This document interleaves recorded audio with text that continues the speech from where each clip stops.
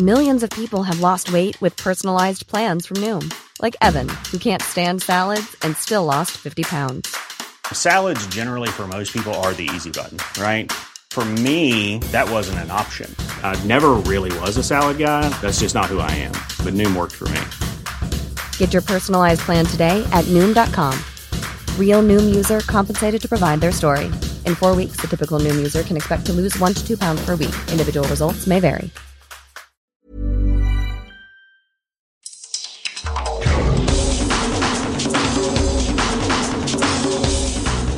Welcome to the World in Sport. I'm Vinnie Wiley. This week, Papua New Guinea's women's cricketers keep their World Cup hopes alive.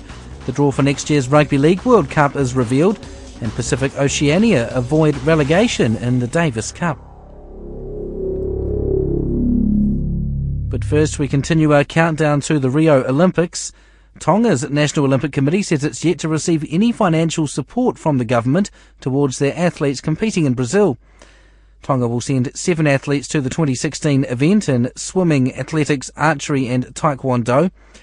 I spoke with the Interim Secretary-General and CEO for Tonga's National Olympic Committee, Taketoa Taumoepea, about the country's preparations for Rio. We just received confirmation of 2 universality places for swimming. Together with the 2 automatic wildcard entries in athletics, that's a total of 4. We also have Peter Taufatofua in the men's plus 80 kg taekwondo qualified, so as Caroline Tatafu in women's archery. We are now just awaiting a confirmation from IOC and FITA of the place for the men's archer, because we held the Oceania Archery Championship here in Nuku'alofa in around March, which was a qualification event, and Tonga won 2 places. We can't wait to go out there and show our colors. I know we are always regarded as a small island nation or small NOCs, but as you know, in sports, anything can happen. So the preparation has been going well, even though there's been some difficulty in sorting out funding and financial assistance. But the community has been picking up and supporting, various individual fundraising for our qualified athletes. So if you get that second archer, that would be 7 athletes. I think you only had 3 in London 4 years ago, so quite a jump. It just showed that there's a lot of work that need to be done between the National Federation, who's responsible for the athletes, together with the National Olympic Committee, which is TASANOC. And I'm sure with new quadrennial coming up, and perhaps a lot of work and planning needs to be put in, and hopefully comes Tokyo, we'll have not necessarily a larger team, but perhaps a better quality team. How confident are you of your athletes being competitive in Rio? Peter Taufatofua, you mentioned him. He believes that he has a chance at winning a medal. When we spoke to him after his qualification, he was also a bit disappointed that I think TASANOC didn't have money, or the government didn't have some money to help his preparations, and felt that would have helped him. But do you think you can have Tongan athletes doing particularly well at these games? I'm always on the positive side, Vinny, and we are fully behind Peter. Unfortunately, there was some issue within our TASANOC, and we have resolved it. And now we can't look back. We have to go forward, look ahead, and we have sourced out what we could have got for Peter to assist him with his preparation. I know he has quite a huge budget, but that's what you need in order to compete at this level. We've done our part, and we're still sorting out and trying to source out some more funding for him. But in terms of his competition and chance, I think anything can happen, and especially at that level, at that weight division. We are very optimistic, if you put it that way. What is the funding situation for TASANOC and Rio? I mean, do you get a certain allocation from the government? You mentioned you're trying to source some more funding. Where's that coming from? Obviously, the IOC and the Rio 2016 covered a lot of the fund, particularly for travel. And we have requested government for some assistance, so they are re-looking at it again. Since the last time we had some financial assistance towards the 2016 Pacific Games in Papua New Guinea. We're also talking to IOC and ONOC for some remaining fund that we can access, and we have been identified, not a lot, but we still have some to help with our athletes who have qualified. But just considering the fact that obviously the games start in about 3 weeks' time, I mean, there's not much time left for preparation. So if athletes don't have funding to help them now already, then what help could it really do? They fork out, I think, some from their own. But at the same time, we're just trying to encourage them that, because this is a new executive board, and they were very proactive in assisting, particularly the games. We have put aside some of our programs and try to plow in those extra funds just to help towards the athletes. When you say that the last time you asked for extra funding was for the Pacific Games last year in PNG, does that mean that the government hasn't offered any funding to Tasmania specifically for the Olympics, or they have and you just haven't asked for any extra? That's correct. Since now we've just started the new financial reform, I think there's still some tidying up to do. But so far, they haven't given us, but I think I just learned in the grapevine that probably they will reconsider their decision. Because we tabled a letter of application of request a couple of weeks ago. It wasn't approved, but I think they would like to look at it again. Because this is not just for the athletes, this is for Tonga. These athletes, when they do well, it's not Peter or Caroline or John or Tom, Dick and Harry. It's the country, it's Tonga.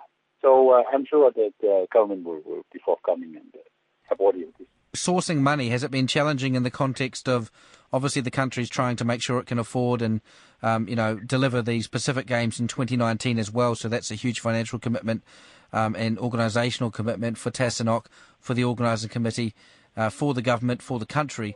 And then, of course, earlier this year there were the issues with the IOC and ONOC as well, which I understand have been reasonably resolved. There was that point where it looked like maybe Tonga wouldn't be able to compete at the Olympics.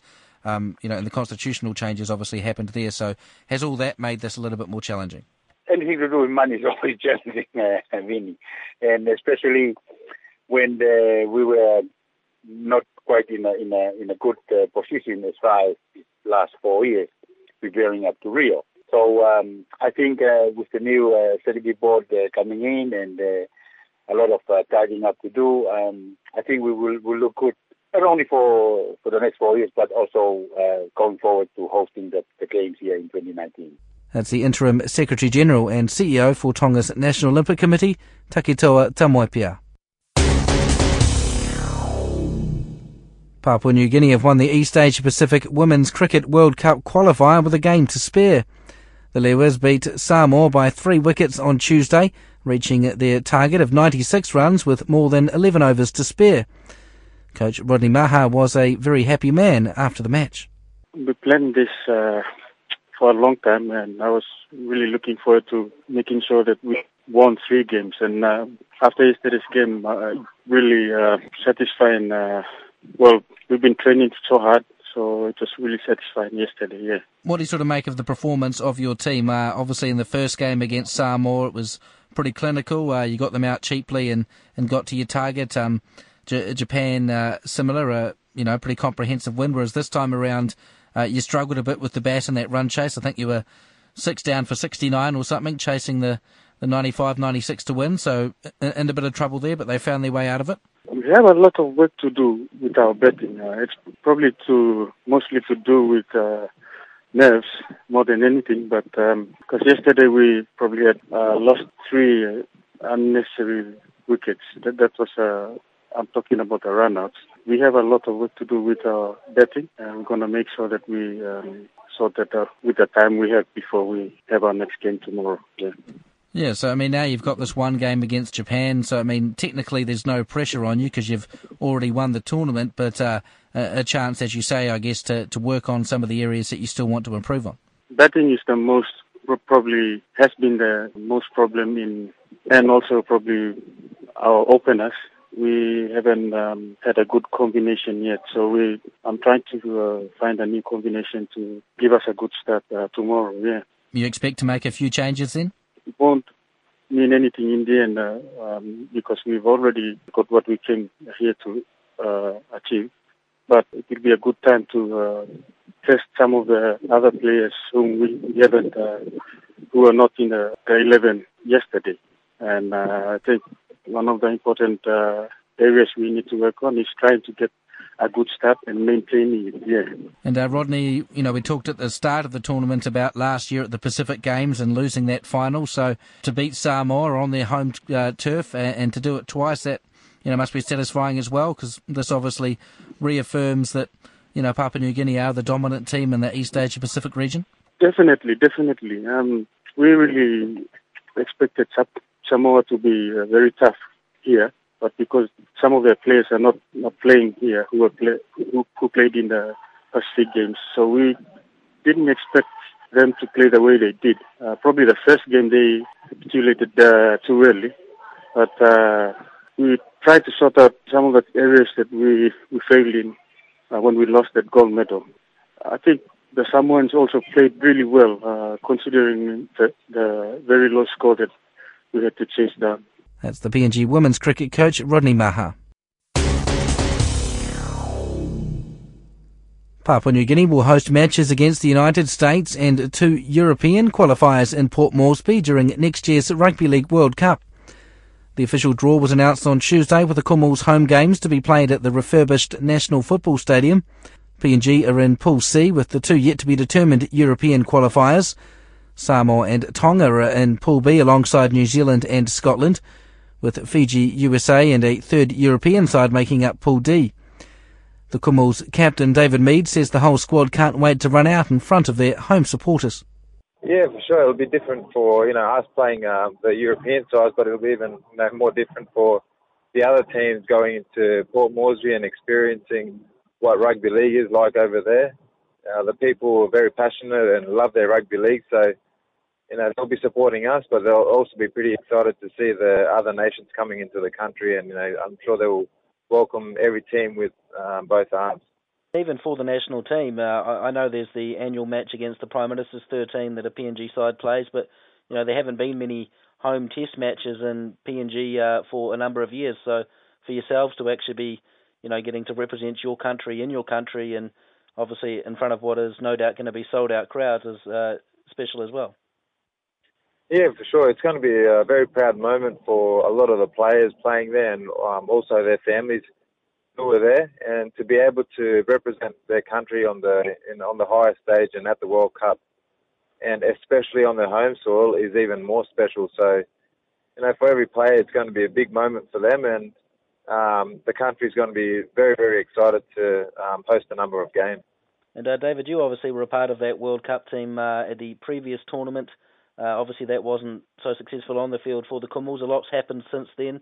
A new coach, you're there and as captain now. Some new players.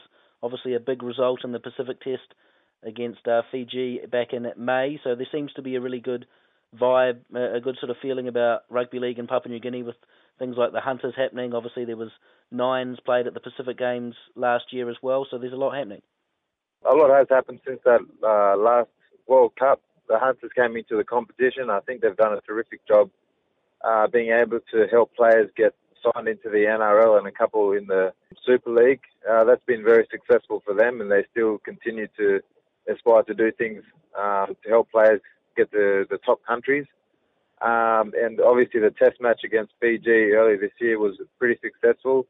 Michael Marum, our coach, brought in a new staff, and they're former players in Marcus Bai, Johnny Wilshere, and David Wesley, who's won a competition in the NRL in the 90s. So we have had a fair few new faces in camp since 2013. It has been pretty good having those guys around who have been there and done it before. So hopefully moving forward, we still keep the pretty similar squad and more experienced players playing NRL, and I'm sure if we bring those guys in to camp next year, we'll do pretty well. As someone yourself who is still pretty young really in the grand scheme of things, but you're obviously a leader in the PNG team as captain, as one of the players that plays in the NRL as well. So, how do you sort of deal with that responsibility to, lead what is, a country that, loves rugby league more than any other? How do you deal with that sort of pressure on your shoulders? I think for me personally, it's going out and trying to improve every week for the Gold Coast Titans first and foremost. Letting my actions do the majority of the talking, getting out there and improving, obviously our training, as I said, and getting the other NRL players who are in the squad for next year, get them to come out of their shells a bit. We've got guys like Nene McDonald who plays on the wing for the Titans, pretty quiet for the Titans, but whenever he plays for PNG, we ask him to, get out of his comfort zone and speak up a bit, so because the other guys look up to him. So those are some ways I'll be, dealing with the pressure, so to speak, of being captain and representing the country. And there's always a lot of talk, especially around that May period and the World Cups, about the haves and the have-nots, New Zealand, Australia, etc. And obviously the Pacific countries don't always have things easier on the international stage. Things like the Semi-Rendrandra, switching to the Kangaroos and whatnot. But you've obviously made the choice to commit yourself to the Kumals, and a number of players have done that in recent years as well, for the likes of Toa Samoa. Where do you view the importance of the Pacific nations in international rugby league and having a strong international, setup, something that hasn't always been the case in recent years? First and foremost, the countries themselves taking the responsibility and, making sure they, help the players and, understand and want to play for their country, help them set up better financially. Obviously, Australia, New Zealand and England, their players are very well looked after. So for, players, like Tonga and Samoa, guys want to play for those countries, but, for their boards and, the people running the rugby league, I think they've got a lot to work on and to improve the situation so that the players do actually want to play international rugby league and, not just want to play for Australia and New Zealand and England. That's the PNG Rugby League captain, David Mead. The Pacific Oceania tennis team have staved off relegation in the Davis Cup following an emphatic victory against Singapore in Tehran. The men's number one Heve Kale from Tahiti opened proceedings with a straight-set victory against Shahid Alam in the opening singles rubber, before Fiji's William O'Connell did the same against Roy Hobbs to clinch his first Davis Cup singles win and ensure Pacific Oceania retains his place in Asia-Oceania Zone Group 3. The doubles pairing of Guam's Daniel Arenas and Brett Bodenay from Cook Islands completed the clean sweep, beating their opponents 6-4, 6-3 to end the week on an impressive note. Pacific Oceania finished third of four teams in Pool A, following losses to the host nation Iran and Hong Kong, and victory against Turkmenistan. That proved to be the toughest pool, with Iran and Hong Kong beating Syria and Lebanon in the promotion playoffs to earn a place in Group 2 next year, while Turkmenistan also defeated Cambodia in their relegation clash. And that's the World in Sport for this week. I'm Vinnie Wiley. As always, thank you very much for listening.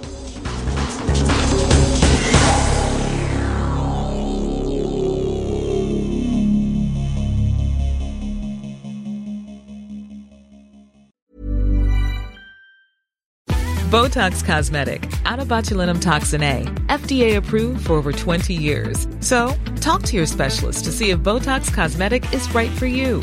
For full prescribing information, including boxed warning, visit BotoxCosmetic.com or call 877-351-0300. Remember to ask for Botox Cosmetic by name. To see for yourself and learn more, visit BotoxCosmetic.com. That's BotoxCosmetic.com.